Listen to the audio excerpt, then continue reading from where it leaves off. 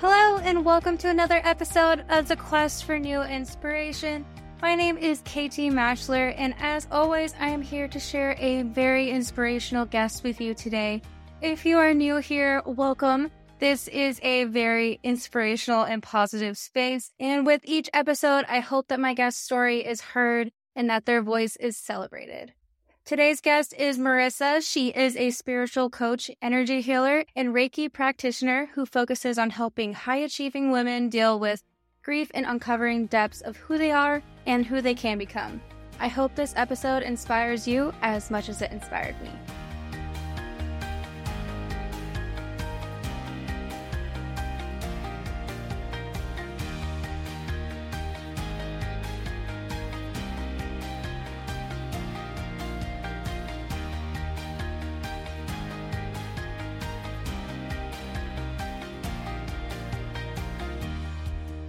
So my name is Marisa. I am a spiritual coach. I'm also an advanced Reiki practitioner.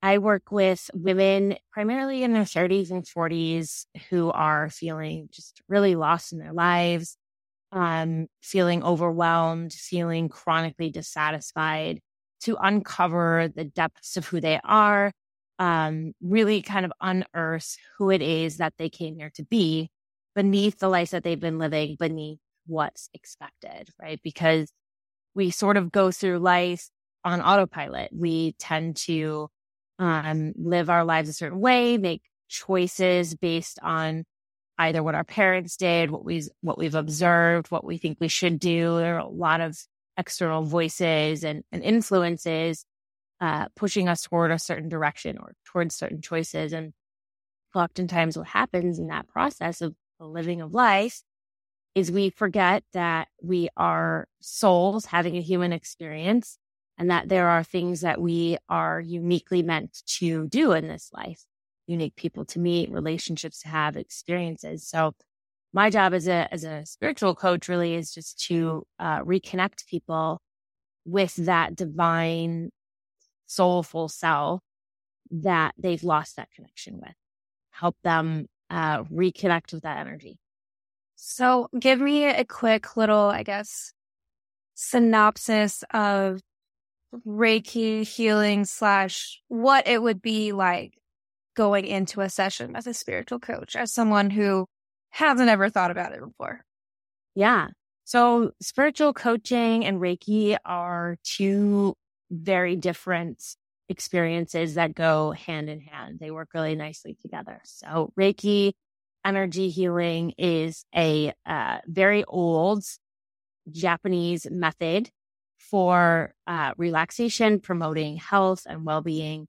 And the intention is to shift out any blocked energy, negative flow that inhibits your natural well-being, your mental, emotional, physical, spiritual health.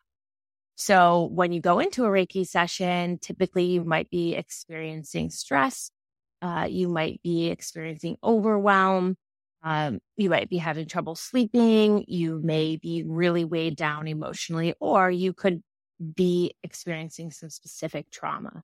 So a Reiki practitioner will work with you with their hands. They don't touch you, but just kind of hover over the different chakras of the body to promote relaxation and to release that blocked negative energy from your body. So it works really nicely alongside therapy or coaching because it does target more of the physical self. Gotcha. So on the coaching side of the business, my offerings, that's really more about the thoughts, the subconscious mind, the consciousness, the mental part of existence, looking at patterns, identities, looking at the stories and the limited beliefs that people are holding them back and that are causing emotional distress or this chronic, dissatisfaction in their lives. With that being such a specific, genre of career, that kind of takes a specific reason to choose that. Do you have something that kind of led you down that path, or what kind of inspired you to, make it more than just a hobby? Yeah. Absolutely. It's a great question. Well, for me, I've always been very career oriented, and I spent really the majority of my life thinking that I had to just kind of do what was expected, thought I knew what path I needed to follow. And I stacked up some achievements and started building a career, a very different career in recruiting, got my master's degree in psychology, and pursued a very professional career. I had kids, and my now ex-husband had, a really demanding career. And I was just kind of going through the motions of life. And I got to a point in my mid-30s where I had basically an identity crisis and felt like I had achieved so much on paper, but yet I was deeply unfulfilled on some level that I couldn't really describe. I couldn't put my finger on it, but it just felt like something was missing. And so I decided, after a few more years of sitting in that discomfort, to make some really big changes. And I decided to get divorced, and to pursue some different kind of solutions. I'd never done anything other than therapy, and I felt that it was deeper. I couldn't put my finger on it. And I came across a Reiki practitioner and a spiritual mentor myself. And I thought, maybe I need something spiritual. Maybe I need an awakening, not really knowing that was what it was at the time. And so I really dove into healing my trauma and really exploring the meaning of life and my own existence within the universe, and starting to see myself as an energy being and having purpose, and really opening up my mind to following my intuition, my inner voice, trusting myself, and becoming spiritual, learning how to manifest, understanding I'm a powerful creator in the world, really turned things around for me. It became the one thing that shifted my entire existence. And I was able to start creating a really abundant life that felt like mine, that felt like something I had really created that was meant for me. And then everything just kind of started falling into place. And so I've continued to chase that. Although it's not always easy, doesn't mean that it's just going to show up without challenge. But it led me down this path as wanting to explore a career and helping people really to do the same, to, find their purpose, heal their trauma, rebuild their life, and really create limitless possibility.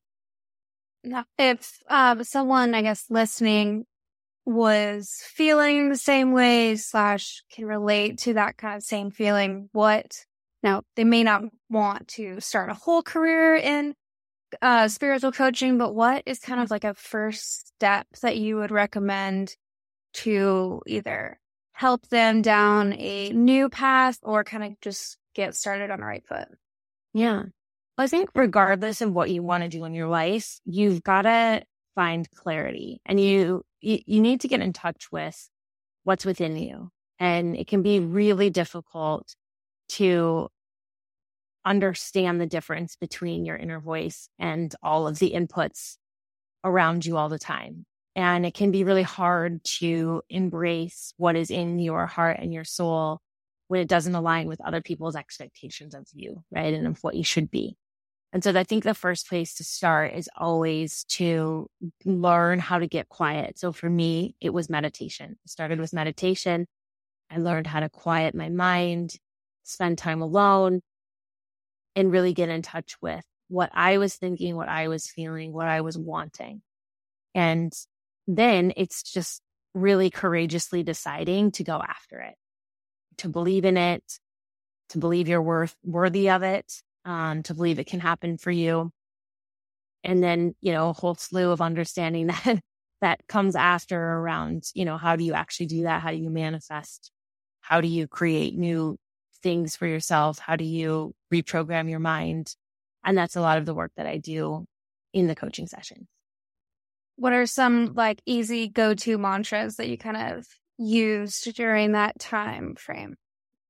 Gosh, they were different every day. I think what's really important more than the mantra itself is just the act of affirming to yourself whatever it is you want to do and you believe is meant for you. So even if it doesn't feel real and authentic, just being cognizant of the way that you're talking to yourself every day and making sure that you're saying things that are supporting what you really want and that you're describing yourself to yourself in that future state, feeling into that future state, and just speaking out loud, because words have power and they have energy.